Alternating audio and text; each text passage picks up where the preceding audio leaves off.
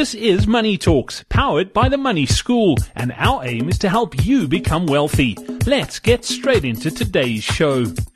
Welcome back to Money Talks, powered by the Money School, and on today's podcast we're discussing debt. Gary Kale joins us once again. Gary, fantastic question in through the website from Jabu. Jabu was saying that he's finally making a little bit more money than he was used to, but he's got quite a bit of short-term debt, credit cards and store accounts and those sort of things, and he really wants to get out of that position so he can start saving and building wealth. He wants to know what's the best strategy to attack these cards and get them paid off. Does he pay off each one, or does he choose one and pay that off as quickly as possible? What's the best way to go about it?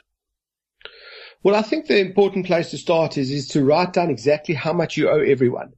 So one of the reasons why people never get rid of debt is because they don't actually understand how long the race is. And Brad, you'd understand this from being such an iron man in the sporting world. Most people get motivated to pay off debt and they quit a couple of months later because they start paying all their creditors, they don't see it disappear, and they kind of just give up that this is just not worth doing because it's just too much of a task. And in reality, what happened was the person went and thought he was entering a 3-kilometer race and found out that it was a 40K run. So the first place to start is how much money do you owe? How many months do you owe each creditor for? And what is the amount of money per month that you are supposed to pay to all these creditors?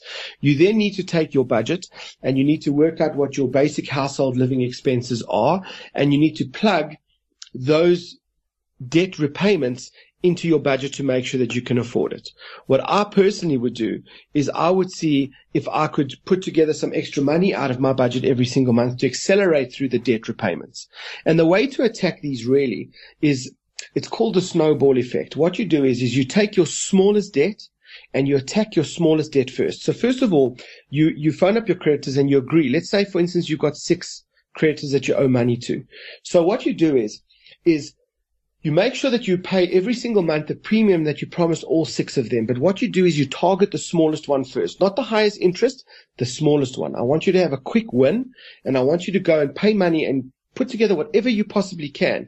Even if there's stuff lying around the house that's a waste, go get rid of it and get rid of that smallest creditor first. And then what I want you to do is keep paying every single creditor the same amount that you promised to pay them, except when you pay off that first smallest creditor, take that amount of money that you were paying to the creditor, the first creditor, and now put that on top of the second creditor that you owe money to. So as an example, if your first 2 creditors in order of the smallest to the biggest was 100 Rand and the second one you were paying 200 Rand a month to, what you do is as soon as you finish paying the first one, which was just 100 Rand a month, take the 100 and add it to the 200 Rand a month that you're paying to the next creditor.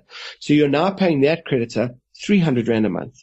So what will happen is you'll accelerate through the amount of time and interest and cost that you're paying to that creditor, whilst you're paying all the other minimums that you agreed to pay with the rest of the creditors. And when that one is finished sooner, take first one, second one, and add it to the third one. And all of a sudden, what you'll start finding is you're starting to pay 2 or 3 times the amount of money that you're supposed to be paying to each of those creditors. And you will get rid of your debt much, much faster, save a lot of interest, save a lot of aggravation, and get rid of a lot of administration and collection fees associated with your debt. And that's the way that I handle it.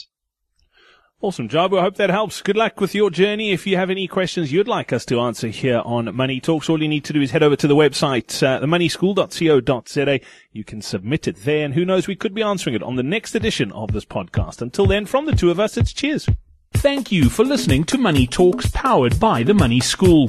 To find out more about the Money School, follow us on Twitter @MoneySchoolSA.